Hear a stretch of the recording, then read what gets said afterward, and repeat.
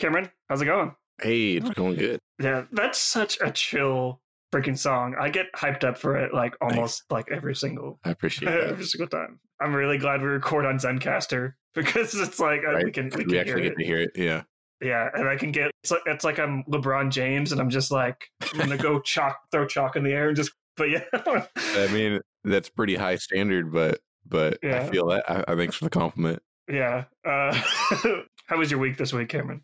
It's been pretty like the same as the last, Mm-hmm. 8 months, maybe. Is that how long it's been since quarantine? 11 months. Relatively, yeah. I'm just trying to think what I've been doing in this last week. A lot of the same stuff. Just staying at home, playing a lot of video games, playing music. I got a coveted achievement in Sea of Thieves. Finally, it's a legendary thief commendation. I'm just so happy I got that.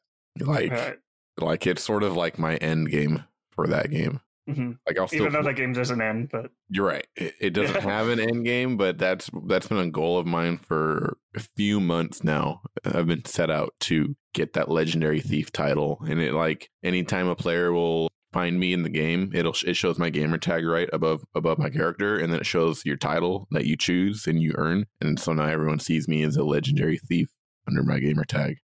Nice. Had to steal 5 chests of legends, which are one of the most rare chests in the game. You gotta live to that title. Yeah, I really do. Yeah. I've just been playing like a lot of Animal Crossing, like just trying to grind to get to Toy Day, which I thought Toy Day was supposed to last like the entire month, but it just apparently just starts on December 24th. What is Toy Day? That's the Christmas day. Right. They can't call it Christmas because rights. Yeah, but yeah, that game's still good. I freaking love Animal Crossing. You should definitely hop on and like. And I want to. It's harder to get back into it after I've already had so many hours just go down the drain. Right, with your Switch breaking. So yeah. I struggled with that same issue, but it's just such a good game. It's such a chill and relaxing game, and especially with like this week that was just a little rough just because like I wasn't feeling very well on Sunday, and then Monday I was like should I get tested? And it's like I'm feeling better now. Still getting tested on Wednesday, but yeah, it's just the entire like year or 11 months or 8 months that we've been in this. Like every little thing that I have that's wrong, I'm just like, oh crap. I guess I should worry about this. I guess that's good in a way. Like it's just, I don't know. I don't like living like this. But, it's a weird way to live. Yeah, but I don't know. I'm better now, but that's good. That's good. Me too. I have dips, my ups and downs, life, and it's like a roller coaster, Yeah. I'm better now because I had a pretty good laugh this week because Big Mouth season 4 came out. Oh, nice. Did you watch that at all? I don't watch Big Mouth. Oh, it's so good. You need to watch it. I tried watching it with my roommates, but I'm just not into the humor as much. It's kind of, I can appreciate it, but it's not something I'll go out of my way to watch. Now, Mandalorian, on the other hand, I still need to get no spoilers. Oh my god! I won't spoil anything, but the last week's episode had me pumped up. I was just so happy to see what they did, and they did it, and I was just like, yes. To see like all the blowback, it actually like I need to get into it. So it has 100% completely redeemed my faith in any new Star Wars content. That's something big to hold on to for Mandalorian, I think. So. Yeah, I mean it's a high standard, I think, but like, maybe it's not. I mean, I don't want to like shit all over Disney or anything, but yeah, the new sequels kind of like made me lose that magic feeling I get when I used to watch Star Wars, and now that actually Mandalorian made me start watching the Clone Wars animated series. Mm-hmm. Oh, you never watched it before?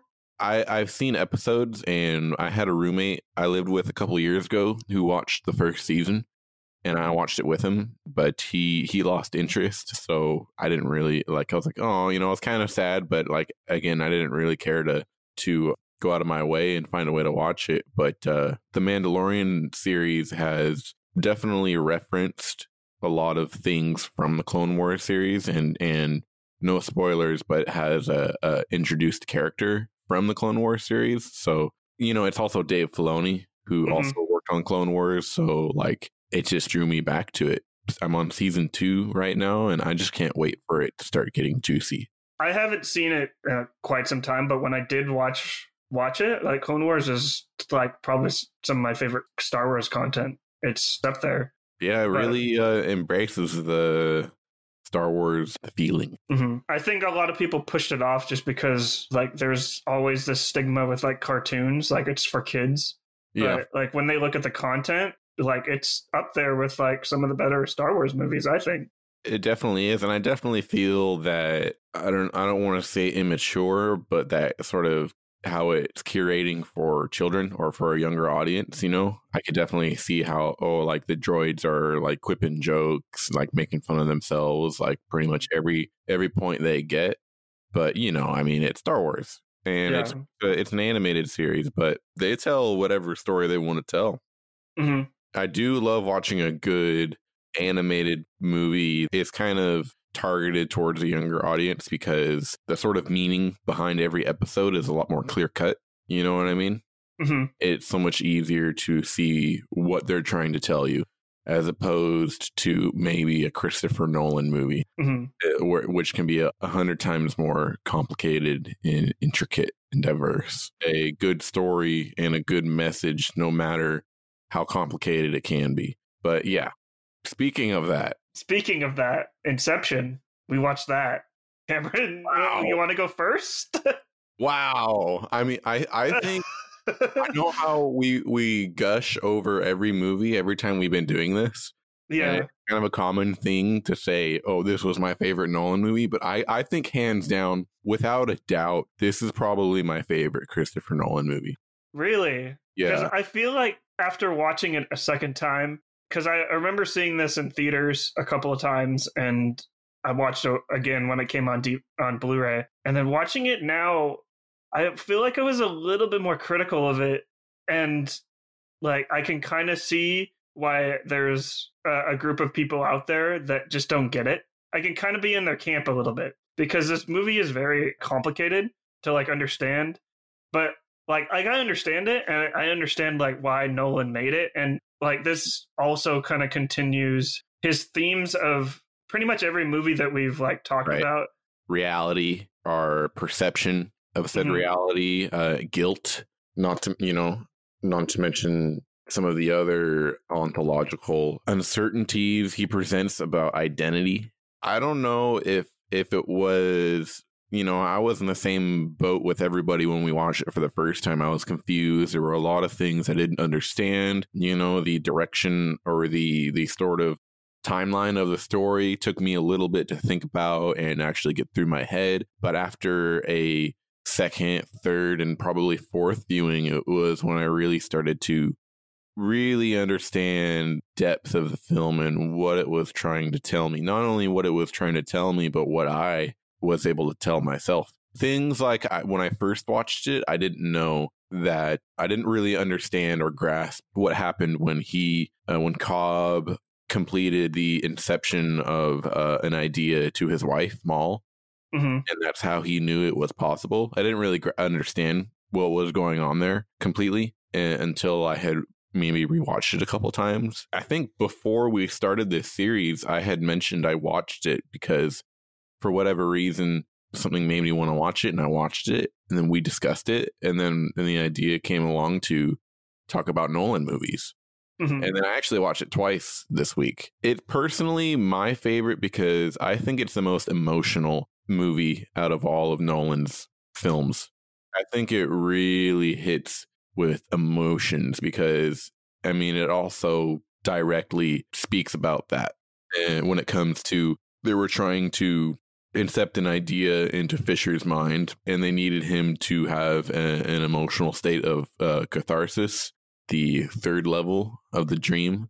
right? And they need to act on emotion and not as opposed to like rational thought. You know what I mean? They needed him to be inspired by his own emotion. You know, not to mention the more impactful thing to me was not only Fisher's relationship with his dad and the moment of catharsis he gets in the vault in the hospital at the end, but the moment of catharsis that Cobb gets with Maul near the end of the film when they're in that state of limbo. Mm-hmm. There's just so much raw, real emotion there. And it's like he's not actually speaking to his wife, he's speaking to himself. And he's reconciling with his own guilt. All those feelings were being basically projected into Maul, because the Maul we see wasn't the real Maul, you know what I mean? Mm-hmm. Yeah, I know what you mean. The thing that I'm a little bit lukewarm about this film is that, like, I'm seeing it from like a different angle, like now, like when I rewatch this, is that every Christopher Nolan film is, kind of pull, like, this is kind of Christopher Nolan telling like his film career. Like Insomnia, like you obviously had like the new detective and then the detective that wasn't his first job on the scene. And then this, like in Inception, like this is kind of like Christopher Nolan kind of describing like what's it like to create a film, how to go deeper and deeper into, like, you see what I'm saying? Or yeah, definitely. There's a lot of parallels with how dreams relate to film as well, you know. And also just like Cobb's relationship with Maul, how he basically started losing the people that he loved the deeper he went into someone's dreams. So it's like Christopher Nolan being so invested into creating these stories to entertain other people or just entertain himself. He's kind of lost the people that, am I looking too much into this? I don't think I don't know about Christopher Nolan's personal life or anything. But yeah, I don't know about his personal life either. But he comes off in his interviews as a very grounded person. Mm-hmm. It's just something to think about and just interesting way to tell a narrative. Yeah. You definitely struck a chord with me when you mentioned how there's a lot of elements from his former films that are brought all together in this film, like especially Memento. You know, when it comes to your perception of reality. And how a lot of Christopher Nolan's characters sort of ignore, deny, or repress a more factual reality to give themselves purpose. Like, I forgot his name, the character in Lenny in Memento, or to maintain hope, like Batman in Dark Knight, or in this particular case, to find peace with themselves, like Cobb, you know, who has to reconcile with his own subconscious. What it says in between the lines, and how it sort of makes us question our own perception and subjectivity. You know, I actually have 4 pages of notes right here. Oh wow! And I just I don't know where to start. I think what I love about this film of how it's crafted and just like how the world he builds too is they show like Joseph Gordon-Levitt's character kind of setting up like the machine on how to incept someone's dreams, but we never know the name of that machine. We never know like who created this, like how it even works. He just hooks someone up to it and it just works. Mm-hmm. And I think more movies need to do something like that, because it leaves it up to our imagination on how something like this works, instead of like constantly telling the audience like, oh, this is this. Right. It was invented by this person in 1987 or something like that. He does an incredible job with exposition. And, you know, the beginning of the film, we're immediately exposed to what happens when you die in a dream. What do they do to get in that dream state, you know, with that machine, in the briefcase, and the kick, you know, when they push him push Leo's character, Cobb, into the bathtub, you know, and the projections all coming to find the dreamer. You know, all those things and all of the probably other elements of the film I haven't touched on were all given as exposition to us in the first 15 minutes. And these are all like movie does. this is all like terminology, like the kick or just like all these stuff he's setting up. This is all new. It's not like it's stuff that he's written up, and it's not like science. Like it's like, oh yeah, there's this thing called the kick. It's like that character says that. I'm like, okay, that makes sense. Kicking themselves out of a dream, and it's not like it doesn't sound corny. That's what I'm trying to say. It sounds like realistic, grounded. Yeah, but they don't tell us, they show us, you know what I mean? It's one thing, like you said, to have a movie or a TV show describe an element of the film or an object and saying who made it, blah blah blah. All that shit doesn't matter. What matters is what it does and how we see it, not how they tell it to us, you know? So you're right about that. I mean, there's so many things we could talk about. Right. I think the one thing definitely that was on everybody's mind when the movie ended, you know, was Totem. Yeah. Because that was the last thing you saw. Totem was sort of shake, but you don't get that. I guess we'll spoil it, right? Well, I mean, come on. But, it's like 9 years old. You might as well. Come on. You gotta go watch it. If you're listening to a podcast discussing a movie, you know. Yeah, exactly. What are you doing? Anyways, you know, it had us wondering. It didn't get us the affirmation that we wanted, but it also made us ask a question that Maul had tormenting herself. But it was sort of like an idea that was deeply rooted into her mind because of Cobb. Was that, are we dreaming or are we not? You know, what is our reality? How can I know what's real and what's not? And that sort of lasting shot at the film kind of makes you ask that question, right? Like, was he dreaming? Was Maul right? Or so and so? And to me, it's not really, you know, the answer that matters so much. What really matters is how it worked its way, you know, that sort of idea worked its way into our mind. You know, and it's funny saying that because it's like the movie was incepting something into us as it was trying to do Inception to Fisher and potentially Cobb, which is something we'll get into. I think that what I love the most about this ending, and I kind of wish, because Christopher Nolan has come out and said like the real truth of that ending, whether it stops spinning or it continues to spin. What I loved before he said that was that the way he cuts, it makes this movie timeless. Like people could talk about this movie for years and decades, just because like there's so many like interpretations of this. And I don't actually remember what Christopher Nolan has said. I'm actually kind of glad, because I have like my own interpretation of like, I still think he's dreaming, and I feel like he created like this world like around him because this is like the moment where he was the happiest. Right. I feel like that's. Let's assume he is dreaming. Let's assume that Cobb's reality is a dream. So in my mind, I was thinking about this during the film too, because of course it's, you know, you just have to ask it after you've seen the film more than once. You know, what's the purpose? What's sort of the target then? The target for Inception is not Fisher, it's Cobb. Someone's trying to incept something into his mind. No? I mean, wouldn't you agree? Yeah.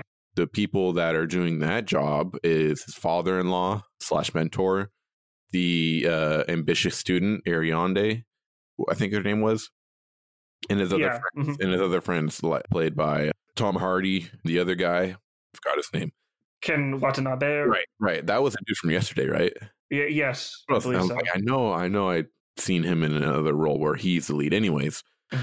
So if we assume Cobb's reality is actually a dream, then that team is trying to target Inception on him, and that what he thinks his reality is actually the first level of the dream, right?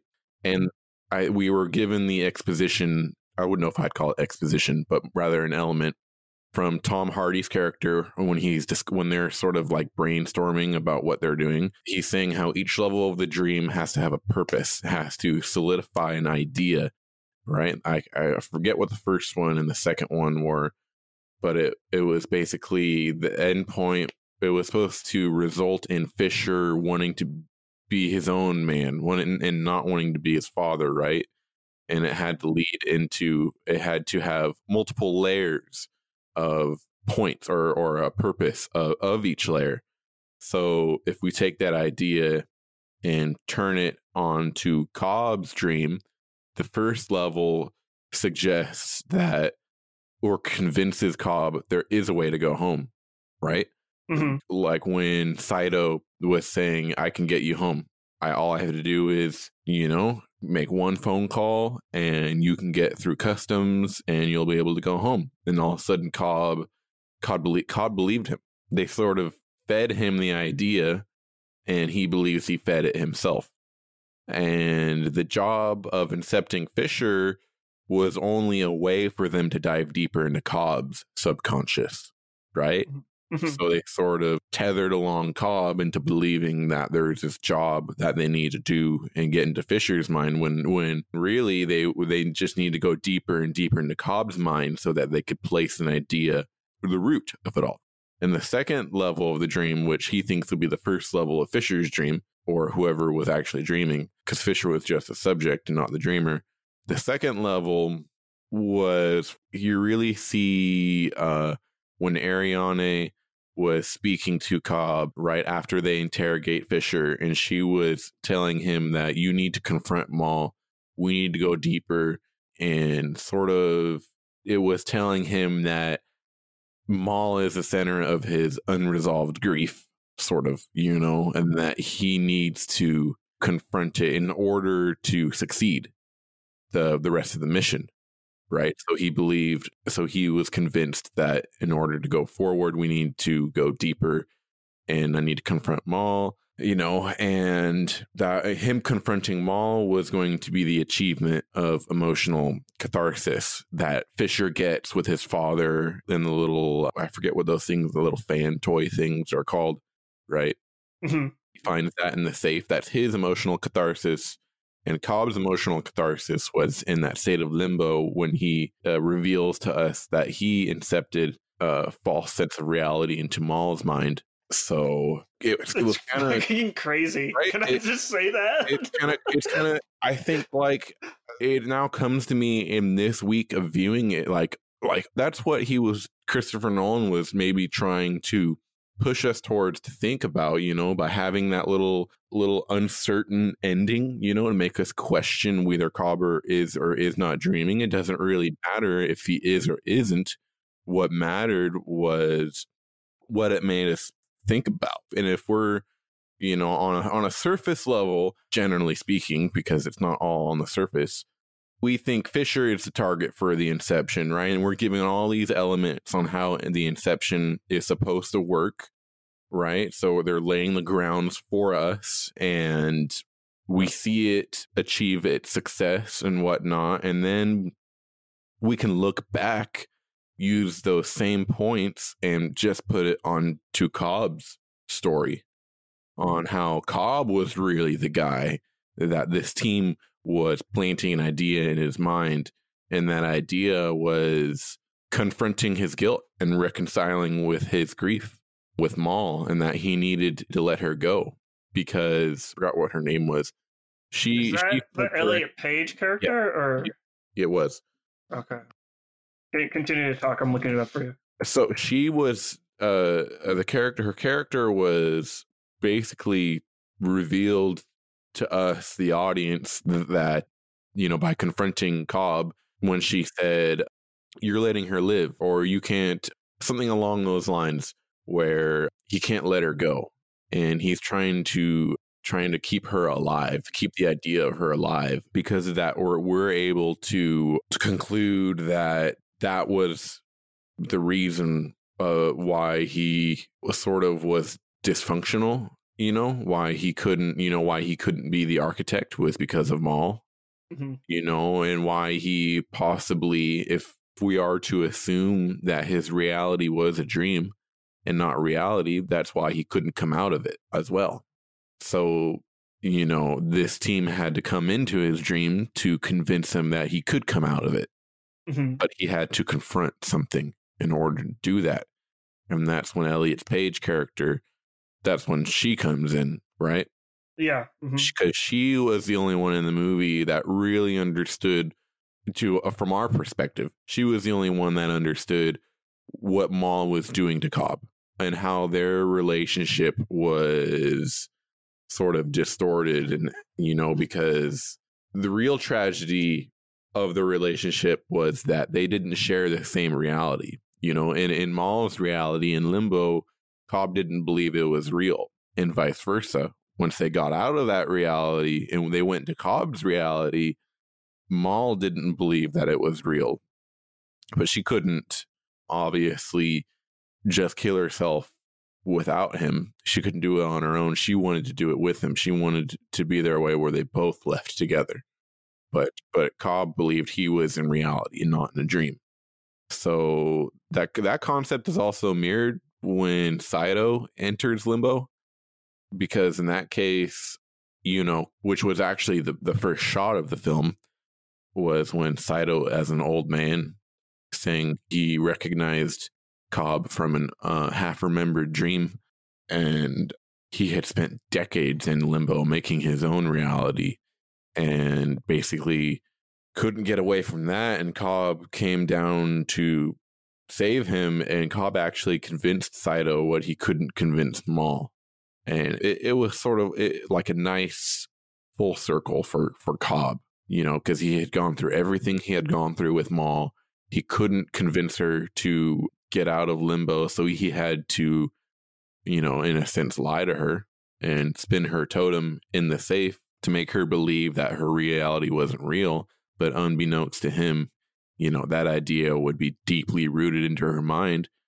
So, instead of incepting something into Saito's mind, it was just weird seeing him like call back to their other conversations. It's talking about it now. It's like this film is almost like the perfect Christopher Nolan film. I can imagine like he enjoyed making this, but he also enjoys like just watching films like this. And he's almost like telling the audience, like, look more into movies. Like, there's more into movies than just like what you get on the screen. Exactly. And that's why you see so much like him talking in like in the media, like talking about how the theater experience is such like a crucial thing to him, just because he enjoys just going in and just sitting in the dark and just taking it all in, instead of just like, oh yeah, I saw it and time to move on to the next thing. This, like, if you dive yourself into each character, like keep going deeper and deeper and deeper into like the story and the world, it's like you'll keep finding something new. And right.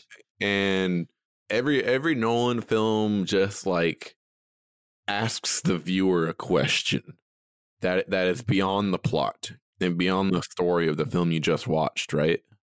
Mm-hmm. And I know I've said this before, but that's just what I love about films. The films that do that and that can pull that off. Because it's not just about what you see on the screen. Mm-hmm. And in this case, it's like if our reality is dictated by the mind, that means there are constructing forces beyond our conscious presence, right? Mm-hmm. Because our mind contains subconscious layers. So the question we ask ourselves, or Inception sort of recognizes ourselves as emotional beings.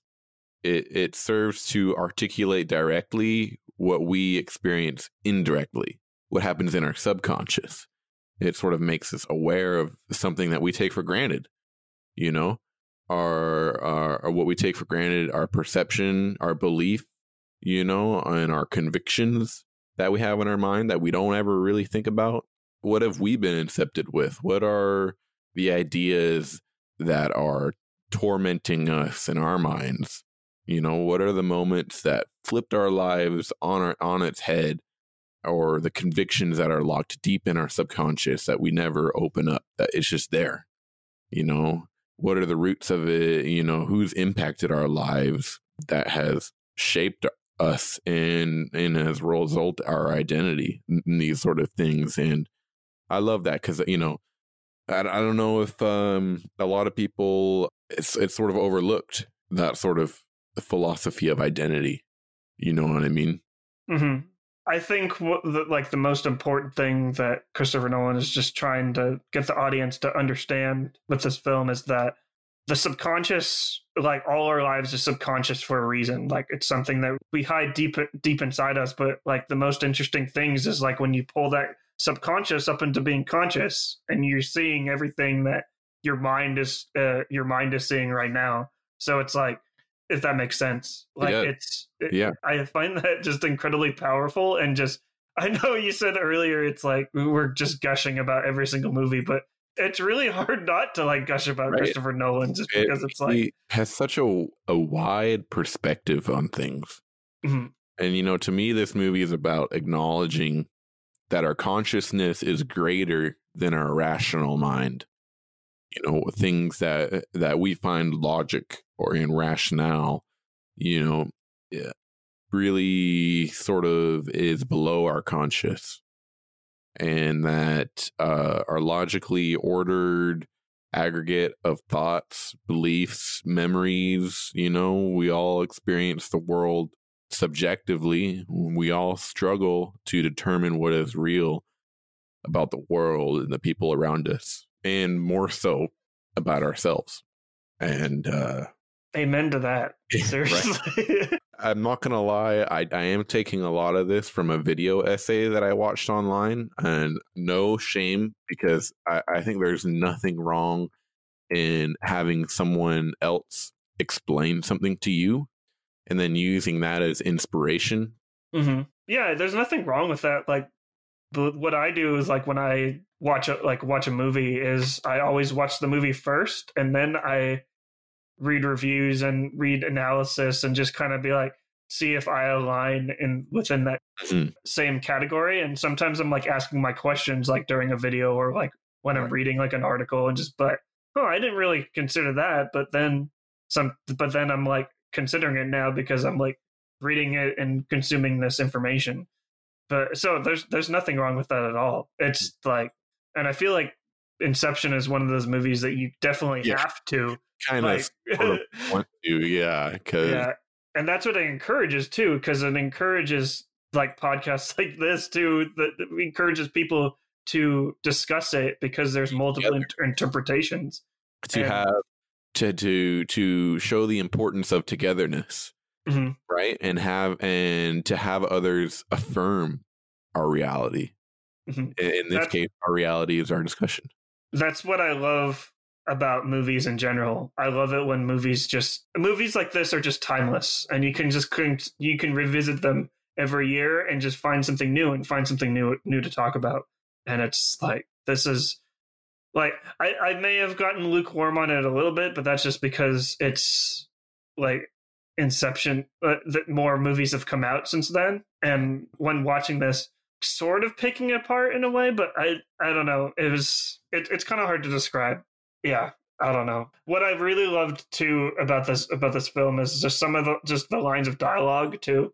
I love Joseph Gordon-Levitt's character Arthur when they first incept Cillian Murphy's like character, and he like, that's when Cillian Murphy's like character's like subconscious is fighting back, and Joseph Gordon-Levitt just says his subconscious is weaponized. And I'm like, oh my God. I remember sitting in a theater and hearing that line. I'm like, that is so cool. It's such a cool way to like describe like what's going on. It's like, I don't know. I love that line so much. I loved the dialogue that Cobb had with Saito. The sort of, you want to live in regret, waiting to die alone. And how they call back to their conversations multiple times throughout the film. It really cements an idea. Sort of, to me, it cements what Cobb really wants, and what Nolan is trying to show us the real victory was. It's not just Cobb getting to his family. That's not the only achievement. I think the real victory is that the team being in a mutual reality, and that's the collective victory. Why we may never objectively know the reality beyond our perception, we can find security in sharing our subjective worlds and the mutual agreement of what is real. And in that moment at the end, when they all wake up from the dream when they're in the plane, when they're all looking at each other, and then they walk through customs and they sort of like have the silent nods of acknowledgement. That's the most powerful catharsis in the entire film. Incredible journey through ontological uncertainty and a chaotic labyrinth of subconscious, and at the end they all came out together, and they all, and even Cillian Murphy, you know, he didn't really nod at Cobb, but you could see him like, that dude was in my dreams, and he sort of kind of gave him a subconscious acknowledgement, you know what I mean? Yeah, but isn't that how dreams work? Right. You have like these elaborate dreams, and you wake up from it, and it's like, well, I guess it's time to go to work, or time to like eat breakfast. But you have this acknowledgement where you nod your head towards the fact or towards the idea of that dream, you know what I mean? And like, whether it would be a good or a bad dream, most of the time it's going to be a cathartic experience. And I just think I'm a pretty big dreamer, literally and metaphorically, you know, like I dream a lot about who I can be and like the jobs I can have or the person I can become. And not to mention, my actual dreams are like incredibly clear nowadays, especially. I think even when this movie came out, I like had crazy ass dreams I never knew what to think about. And this film sort of pokes me in a direction how I can, like, my subconscious is a language in its own, you know, and how it's not like it's trying to speak to me in my dreams, but I can learn something about my subconscious after I dream. Yeah. And I wake up, and like last night I had a dream. I was back in high school, and it was like there was a high school dance going on, and we like had to find dance partners, or else we were gonna be like, you know, you didn't want to be that guy sitting like with his back on the wall and his hands in his pockets while everyone else dancing with a partner. And I found out I was that guy. I'll just say it, but couldn't continue. 100 times until I found someone, but like, it was so weird in the middle of the dream. Like, I was like trying to find a girl that would accept me too. And I eventually, quote unquote, settled for somebody in the dream, you know, that was like, oh, okay, I guess I'll dance with this girl because she's the only one left, which is kind of a fucked up way to see it, right? And at the end of it, I didn't even get to dance with her. Like, the music was just starting, and everyone was like finding their dance partner, and all of a sudden, I see the girl that accepted my dance with another guy. She totally brushed me off, and, you know, left me out to dry, and went dance with the other guy, and all of a sudden, I'm the dude with my back on the wall and my hands in my pockets. And when, you know, I don't know how much that's trying to say, but maybe I can gather something from it. Like, probably my subconscious in the dream had some false sense of desire, you know, and not wanting, or I was like associating people not desiring me with feeling of loneliness, you know, and me being alone was a result of me being rejected, you know. I mean, I'm sure that's a common thing along with a lot of people, but I think that the reason why in my dream I didn't get to dance with that girl is because I didn't have the right frame of mind. I didn't go, and I was just like wanted to quote unquote settle, and I took this girl's hand just because she was there, kind of a thing. And that's probably not a good way to think about relationships in desire. Right. Like, I don't really dream that much like anymore. Like, I feel like I do have like this one recurring dream where I'm just driving constantly. Like, I don't even know where I'm going. I'm just driving like down this road. And it's super weird because I wake up and it's like, I thought I went somewhere, but I'm just like, I don't know. I know that's kind of like a basic one compared to your dream that's like has so much depth to it. It's just maybe that has something to say. That's like I just have surface level dreams. When you bring depth to it, right? Mm-hmm. I mean, you could supply the depth yourself for your own dreams. At the end of the day, you don't really control the depth of it. It's your subconscious, you know.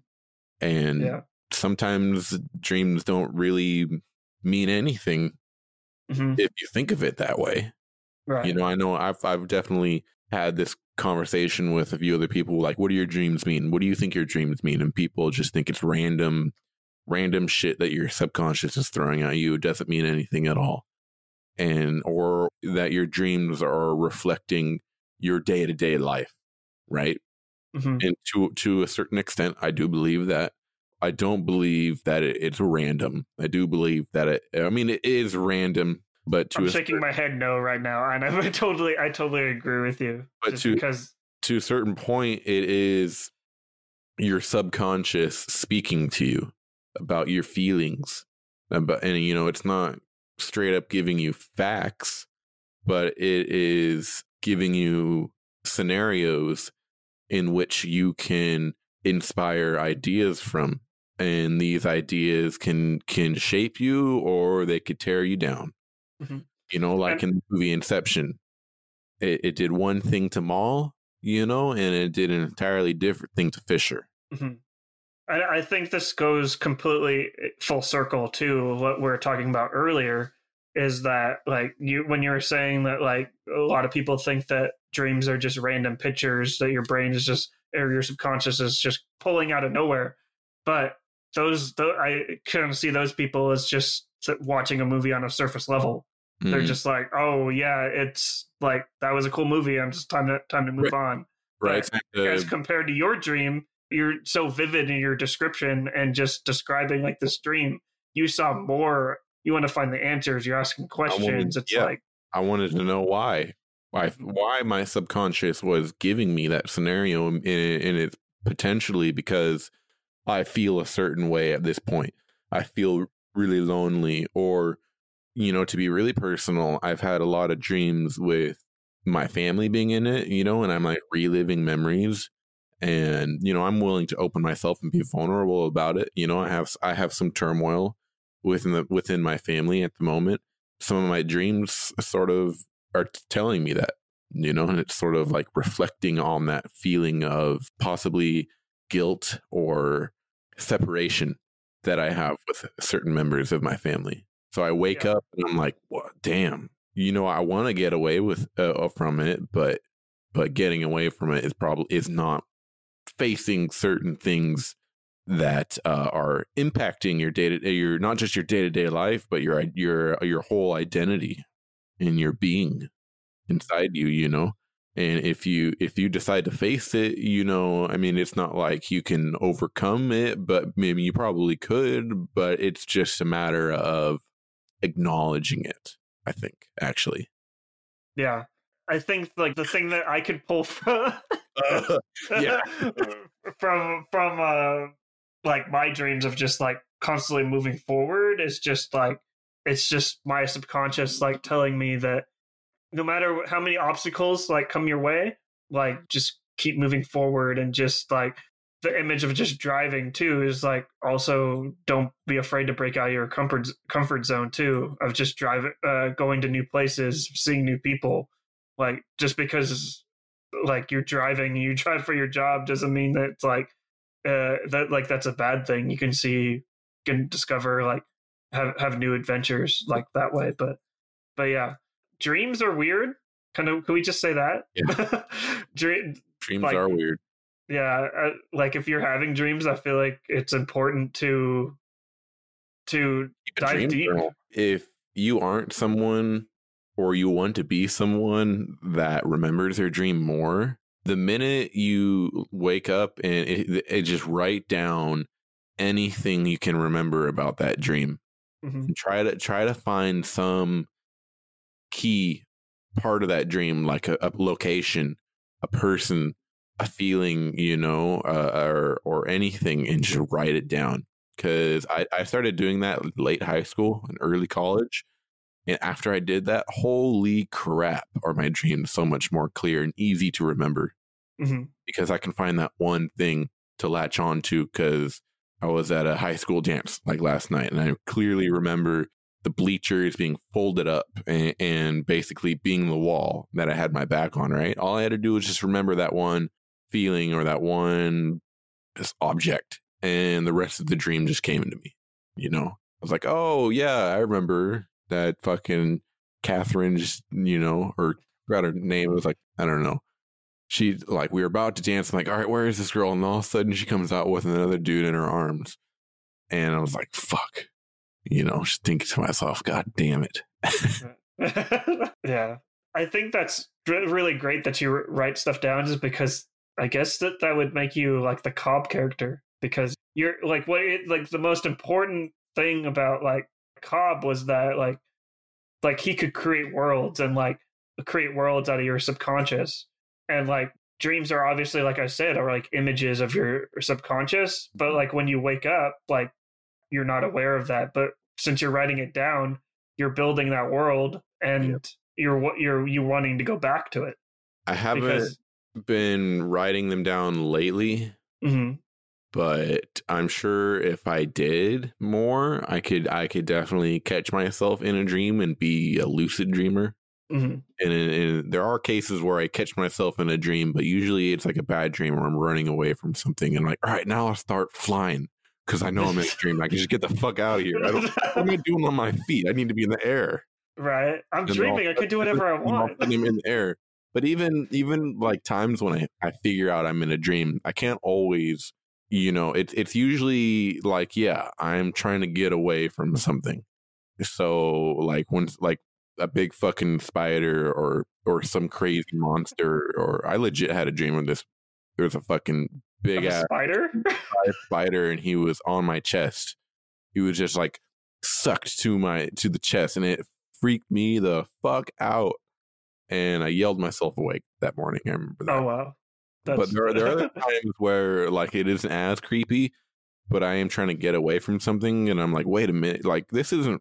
Something clicks in my head, and I'm like, this isn't real. This isn't, this isn't something that happens in reality. So I must be dreaming. Instead of like dreaming of this incredible utopia or beaches or something fun, I'm just like, all right, I need to get out of here even quicker, or I need to like pull out a grenade launcher and shoot it in the fucking face. And then I wake up, usually. Right.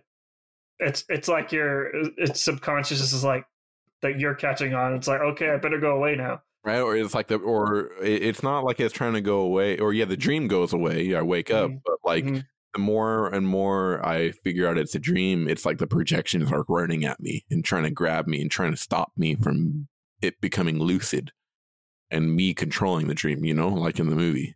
Yeah. When they see the world around them being altered, they try to find the dreamer and they just tear them apart. Yeah, it's like I said, dreams are weird. Inception is, oh my god, it's so. Yeah, there's so much depth to it. Yeah. I don't know if I kind of don't really want to talk about Dark Knight Rises because it's it's so surface level. It's I mean, that's how it can appear. Inception even at surface level appears to be very deep, only because we allow it to. I'm sure there are a lot of people who don't care to speak about these deep philosophical things. They just want to talk about the elements of the plot and the story, which there's nothing wrong with or anything. But alternatively, we could take something like Dark Knight Rises or Dark Knight and look into it deeper, what Nolan is trying to express via his characters. Before we started recording, like I was thinking about Inception a lot, and I started thinking about Dark Knight Rises next. I don't remember seeing it. Really? Like, do you remember seeing it? Yeah, like in the theater, you mean? In the theater or in general? Because I can't remember seeing in the theaters or like. To me, I'm sure it's different. I don't know why, because I think I remember I do remember saying how when we were talking about Dark Knight, how I remembered Dark Knight Rises a little bit more. I'm not sure how much truth there is to that, but I think what I was trying to say was maybe I remember Dark Knight Rises a little bit more clearer because it caps off a trilogy. You can't forget about that sort of film that does that achieves that. If that's a decent answer. I think I know I said I was lukewarm on Inception, and I have more critiques. And you said it on the last episode, last time we recorded, was that Dark Knight has like this audio issue, especially when you're watching it at home. And I found that really apparent during an Inception. Really? And I found myself turning the volume up, turning it down. I can see that. Just like the sound mixing was it just felt off. And just like, and yeah, I feel like ever since Dark Knight, all of Christopher Nolan's movies have this issue. Yeah. And it's like, I don't know if that's an issue of them being on IMAX and then IMAX going to straight to video. Like there's obviously like issues there, but it's really frustrating like watching a Nolan film now, just because it's, I thought about that too when I was watching this movie, and I compared it to my last viewing of Dark Knight. I watched Dark Knight on a mono setting over my TV's audio, right? Yeah. And it was later at night, so I kind of had to be conscious of how much noise it made around the house. And also this big scene comes along. I'm like, oh, I don't want to like wake my roommates or anything if I turn it down. And then all of a sudden I can't hear the dialogue in the next scene, so I turn it back up. In this case, when I was watching Inception, I was listening it through my stereo headphones via my audio interface, and I didn't have any issues with the volume. I set it at one level, and it just did the rest of the work for me. So maybe there is something to say there, how it's really built for a surround sound setting, or should I say the theater experience? Yeah, probably, yeah. Which is why Nolan is like this huge supporter of this medium, just because it's like his movies sound the best, they look the best, like on the big screen. And it's like, if I'm Nolan and I have created like these brilliant films of art, I want people to see my movie the way it was intended, and he intended them to be seen on the big screen, which is with stereo. I guess we could kind of segue into. Did I send you that article? You did. I did read it. Yeah, Nolan saying that HBO Max is the worst streaming service ever, which. But this is coming off of Warner Brothers saying that they're just going to release all of the 2020-21 movies, and the rest of their slate on HBO Max, or yeah, for like a week. They'll have it on HBO Max for past the paywall, for like a week or something like that, and then they'll take it off, and it'll still continue its theatrical release. But why did Nolan express he didn't like it? Wasn't it because that he feels like it limits a film's reach, something like that?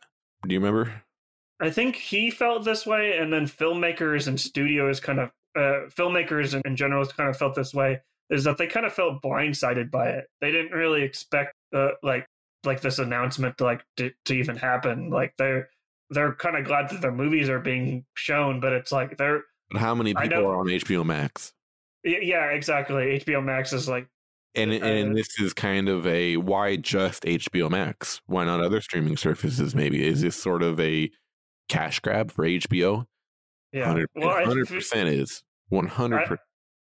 I feel like this is we're already deep into this into this problem, but we're going to be starting to see this where movies only release on HBO Max, and like Disney, even with Disney, it's like you can only see The Mandalorian on Disney Plus. Right. Like, why not just branch out and put it on Apple TV? It's like, it's such a crazy, messed up world we're living in, where I got to subscribe to like everything in order to like get like all the best movies and stuff like that.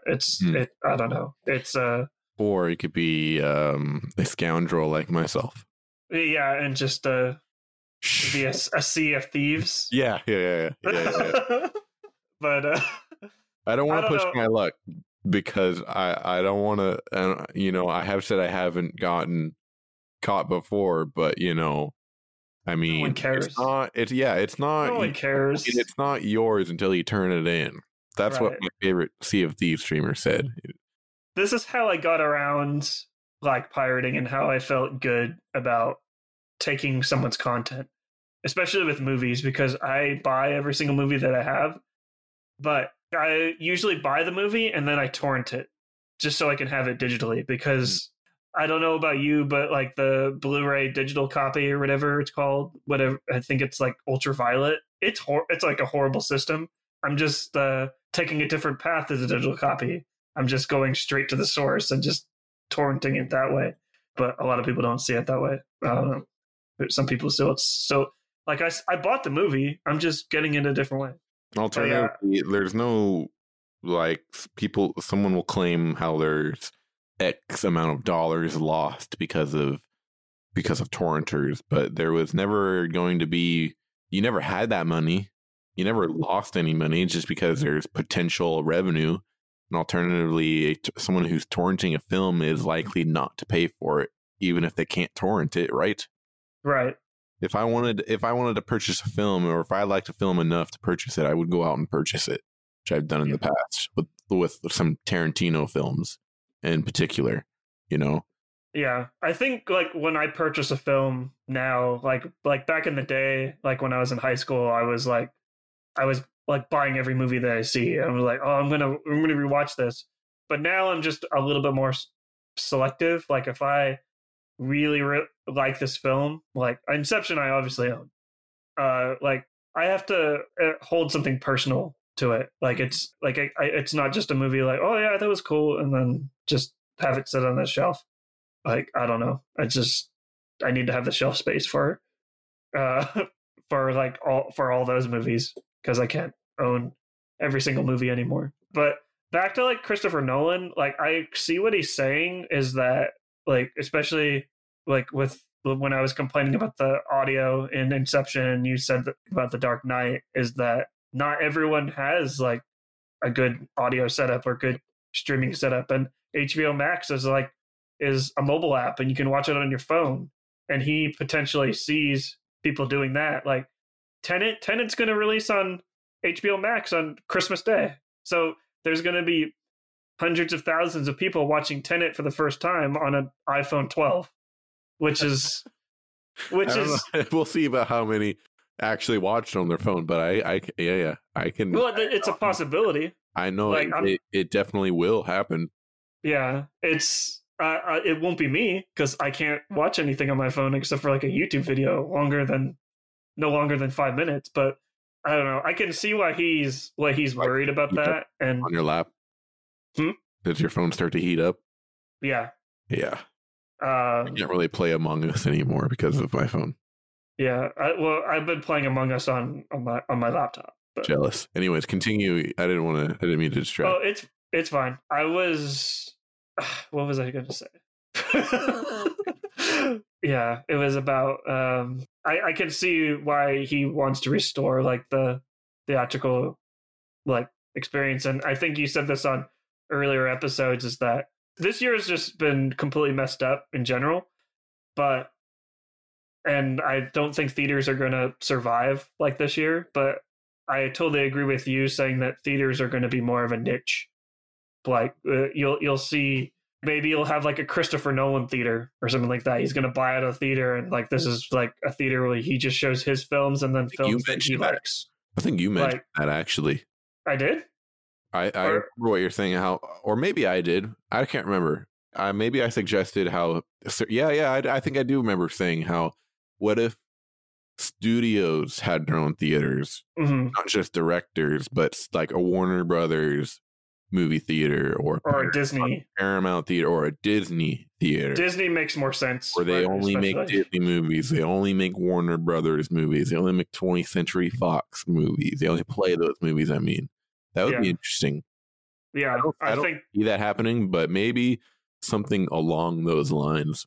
I think I see it. This is a more realistic way of it could happen, is that Disney buys AMC and bails them out.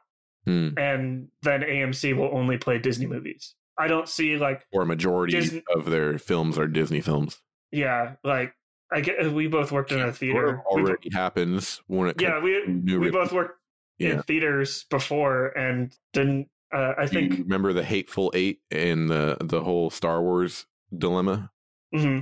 How he specifically wanted that on a certain style of film to be played for the first 2 weeks, but then it was like Star Wars, the first Star Wars Force Awakens came out, and it's just like Disney is like, well, you got to play our shit on the new shit or on the big auditoriums first for the first 2 weeks, or you're not getting our film. So there was this one famous theater down in LA that pulled Hateful Eight to put in Force Awakens, and it pissed off Quentin. That's crazy. And I remember like our old manager, like at the theater in Sonora, like he would constantly say that Disney, it was like it was Avengers 2 Age of Ultron, and Disney wanted like 90% of the ticket sales, and like box office and studios and theaters constantly fight over like box office like numbers and like profit, and Disney is like the one that's always wanting more, like all of the cut, and theater owners and managers are just like hell no. So, like we're showing your film, so get used to it. To the best of my knowledge, actually, yeah, the studios got a majority of the ticket sales, 95 to 99, if not 100.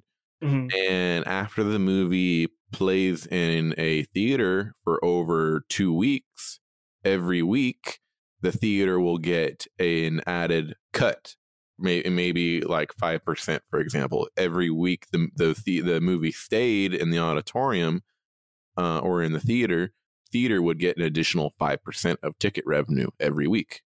And that is definitely a thing. And it is also a thing that Disney stops that from happening. They make deals and they say, hey, we're going to play this movie here for X amount of weeks, and you're not going to take any additional ticket revenue. And this is a special circumstance for Disney only, because Disney has so much power, and they can just threaten a theater to say, well, we'll pull the movie and you won't have it. And then you're going to lose out on, how much little ticket revenue you get from this movie. But it's more about the concessions revenue and selling out an auditorium. I feel like that's it. That mentality is so dangerous now, because Disney practically owns every studio, like the 20th Century Fox, Star Wars, and just like Lucasfilm. I mean, and then Marvel. Like it's so like that's basically every movie that comes out this summer is one of those. It's by one of those studios. It's so crazy. I remember hearing a lot about that when I started working in Berkeley. Because I'm sure things have changed to better the monopolies, And I just remember hearing about movies like leaving our theater and then coming back, and just how like they wanted more ticket revenue percentages, or just how theaters and studios actually have to negotiate over every movie that comes into their theater. There's not like a strict set of defined rules. So it definitely allows big studios to manipulate. I feel like if Disney owned like a theater company, like they won't have to negotiate anymore, because they'll just take everything. So it's like why I don't know. It's just like, why doesn't that happen? Why hasn't it happened? I don't know. There's probably a reason to that, but like and going back to Christopher Nolan too, like I can totally see like Christopher Nolan like buying a theater and just be like, it would be like one theater in like Texas or something like that, and people, even like if a pandemic is over, I think people would still go to that theater knowing it's Christopher Nolan. Like I know I would you? Like if he had a privately owned theater to himself in like California, 100%. Yeah, because I know that if he is intimately related with the operations, then he's curating it for what he believes to be the best movie-going experience. That's what I would choose to believe. I'm sure there might be people that own theaters that don't care about the movie-going experience as much, perhaps more about, making money or some other element. But yeah, I confidently believe that Nolan is about that. Yeah, for sure. Tarantino as well. Yeah, I remember like working at Regal. I would always like complain about like the projection lighting, how it wasn't bright enough, and everyone would just look at me and just like, "What are you talking about?" Like, it's fine. I'm like, I don't know if you remember like the Snore Theater like that much like now, but like there was moments where I think you actually told me like the theater off to the left, like towards the back, was always the brightest.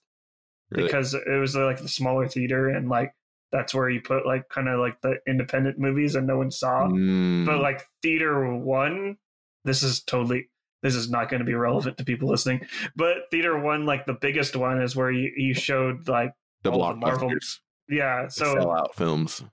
The bulbs would be worn out. Down. Yeah. That probably wasn't me, but I definitely 100% agree that you want to watch the movie in a small auditorium, not in a big one. I mean, it's nice to be able to get tickets for a big movie on day one, and you're gonna watch it with a huge crowd like Endgame. Watch that with a big crowd. Watch Star Wars with a big crowd. You know, any Christopher Nolan movie, watch in a small auditorium. It's more intimate. Yeah. I mean, it's nice to watch it with a lot of people, and if you're like that, you know, but well, not during films don't really have it doesn't have quote unquote fan service and fans cheering in the middle of the film. You know what I mean? On a regular. Yeah. That's the end game. Oh my gosh, that's the most fun I've ever had in an auditorium. Seeing a movie was watching Avengers Endgame, and I watched it 3 times on opening day. I got hardly any sleep. I don't remember like Endgame's midnight premiere, or just I think I actually saw that film alone in a movie theater, which it kind of goes against like how you saw it. Well, because that's a way to enjoy it too. Yeah, because the older I get, I just appreciate going to a movie theater by myself and sitting in the front row and just taking in everything. Just because, like, this is one thing that I've heard a lot of people talking about, like on some of the podcasts that I listen to, is that like they'll miss movie theaters, but the one thing that I won't miss is just the assholes. Just because they're everywhere. Yeah, I know, but like in the theater, like they especially like come out and just annoy me, and just like that. The snorers, the phone callers, people that fall asleep in a theater and start snoring. You never had that? Had that happen to you? Yeah, I mean, if you watch any movie with my dad, you'll know what a movie snore is. Shots fired. Shots fired. We watched The World's End together on a midnight showing, and I feel so bad because I mean he works all day out in the hot sun with full clothes on. You know, he's not going to be able to stay up because he's working his ass off. But I wanted to take him to World's End because I wasn't 17 yet. That's that Simon Pegg one, right? Yeah. Yep, okay. It was the final one of their trilogy, and there were only a couple other people in the auditorium. One of them was a coker, but he started to fall asleep in the first 15 minutes, and he started snoring. So I had to like smack him on the chest and be like, "Dad, you're snoring!" And like other people were laughing, but in Berkeley, you get a lot of I don't want to say stragglers, but people that come in and out just for the sake of being in a warm room.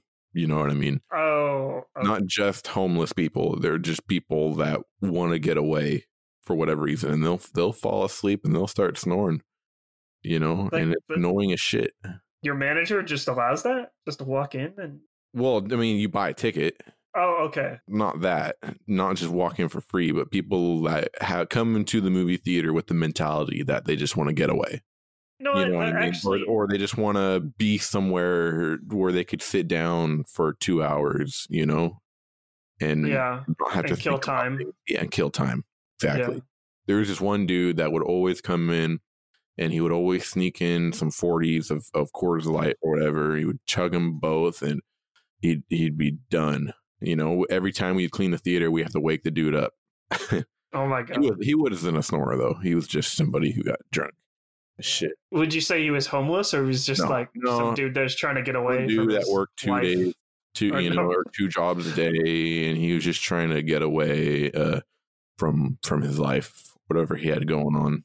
Right. And beyond me, he was kind of he was a regular, but he was kind of one of those guys that you just don't want to make upset, and I don't judge him or anything, but he's got other worldly things going on in his mind, and it's not up to me to question him coming to the theater, Right. And he would watch whatever. It didn't matter to him. Sometimes he would just say, "Hey, just give me a ticket to a movie. I don't care what you give me." That sort of a thing. I sometimes well, especially now, like I make that decision like when I encounter like strangers that just want to strike up a conversation and they start talking about stuff that is questionable and stuff I don't agree with. I usually just listen and just kind of nod my head appropriately and approvingly, and then I just don't necessarily respond. And I kind of make it aware that I'm not interested conversing with you, but I'm here to listen and here to give you your platform. But I'm not going to agree with you. Just today, with this new job, just today we had my new job requires me to take lifts to cars and rebound and relocate them. Right. I got this one Lyft driver. I'm pretty sure he was QAnon, and he was going into who'd you vote for? Did the person you voted for won? And he started talking about Donald Trump being on The Simpsons, how he wore red, white, and blue, and just obviously I tuned out the conversation because I knew where this was going, and it was such an uncomfortable Lyft ride. I was. This is the one thing I like about Lyft is that you can just kind of just keep your mouth shut and just not say anything and just kind of just let him talk. Let him have his moment. When the ride is over, I can just... As a Lyft driver, would you rather have people in the passenger seat or in the back seat? Oh, I sit in the back all the time. Were you a driver? When you were a driver? Oh, sit in the back. Like that. Is it weird when someone just... You're picking pre-COVID, obviously. When you have someone to pick up, you pick up the person, he goes straight for the passenger door, and he sits in your passenger seat. Is that at the front seat? You mean? Yeah. Is that weird, or is it it is what it is? I think because that's all the time. I would always pick the front seat. Really? Yeah. I think when Lyft first started, and they were a company kind of founded on they were different than Uber. Mm-hmm. And their whole motto was conversationalist drivers, and drivers were friendly and willing to talk to willing to talk to the passenger and get them through a hard day or just tell a joke. But now Lyft and Uber are basically the same company now, and you have drivers kind of driving for both. Right. It kind of breaks that whole system that they were founded on, or the service that they were trying to provide, which is a little disappointing, but I don't know. So does that answer my question though? As a driver, did it make you weird? Did it make you feel weird if someone just if you just picked me up, you didn't know who I was, and I went straight for the passenger door? Yeah, it made me feel weird. Really? It was just, I don't know. It's just damn. Get in the back seat. I wonder how many people I made feel awkward. Well, you pick the front seat? Every time. It makes me feel safer. Really? Well, it's not safer, but it's sort of like a mentality thing. I want to be in the front seat. I want to see what this driver is doing at all times. I don't want to feel like I'm peering over his shoulder, and I want to see the road. I don't want to see a door, or I want to see a chair in front of me. I want to see where we're going. You make a really good point. And going back to... it makes me feel less paranoid, but it also puts the weight on his shoulders. It lets him know that whatever is going to happen to this in this front seat, it's not just going to happen to you this time. It's going to happen to your passenger.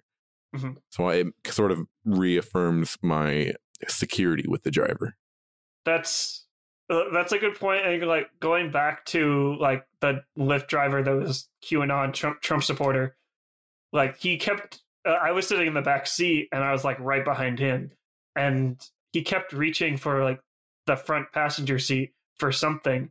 And in my mind, like I was constantly going through like possible scenarios, like, if oh, you were there. it's a gun. He's gonna shoot me in the face, and just like I was just, and I remember like going through like a scenario if that was the case, where we're on the freeway going to the destination, and I was just like, he's not driving very fast. He's going like 55. If I were to jump out of the car, I wonder if I would be able to survive the injuries, and I wouldn't be tuck and roll.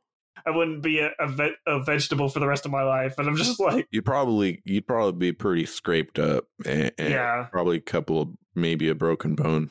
Well, if I jumped out the side of the freeway where there was no cars coming in the other direction, and just rolled and just just tucked your hands in your face and re-rolled, right? To take the momentum. I don't know. You'd probably fracture something, right? Right.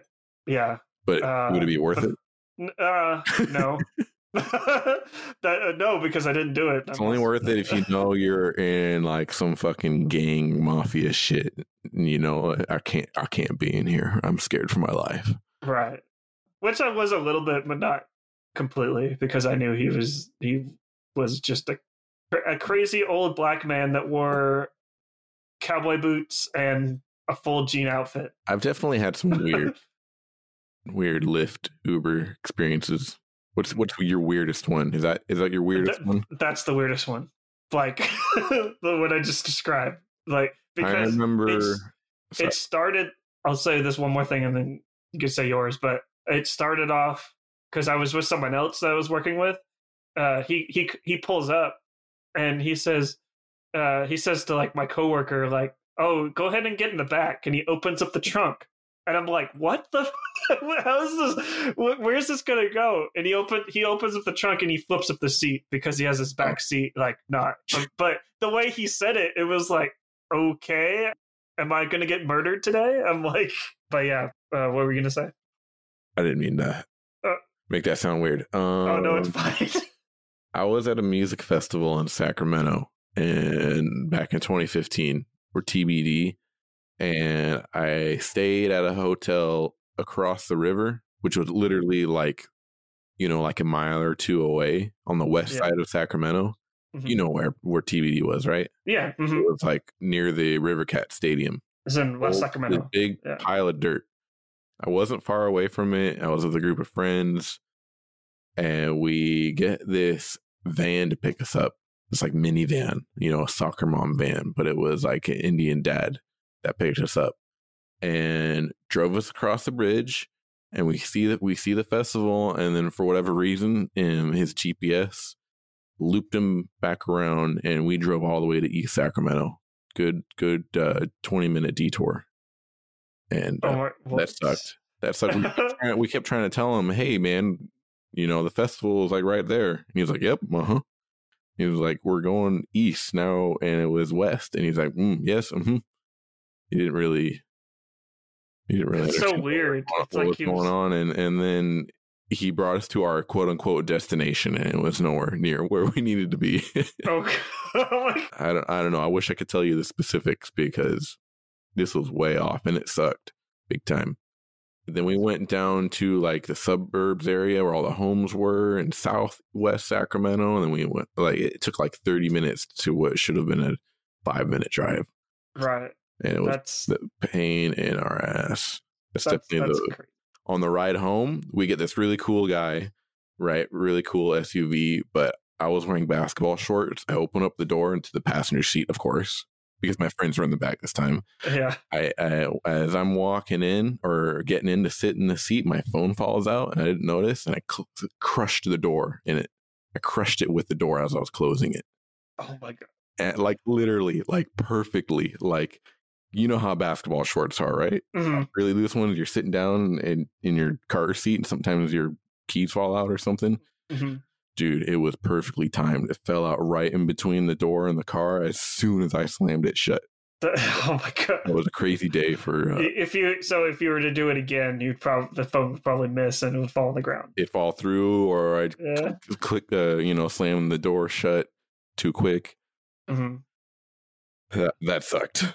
That's like big time. I totally spiderwebbed the phone and had to get it repaired. Right. How did we get on this topic? of lift. That's crazy. Yeah. I'm feeling it though. Yeah, exactly. Should we wrap it up? Yeah, I guess Dark Knight Rises next week. Yep. Yeah. Ryan should join us on that next one. So he's on brand, continuing with his Batman thing. Inception, I guess we were saying we're giving it grades. Right. You're just going to say A+? Yeah.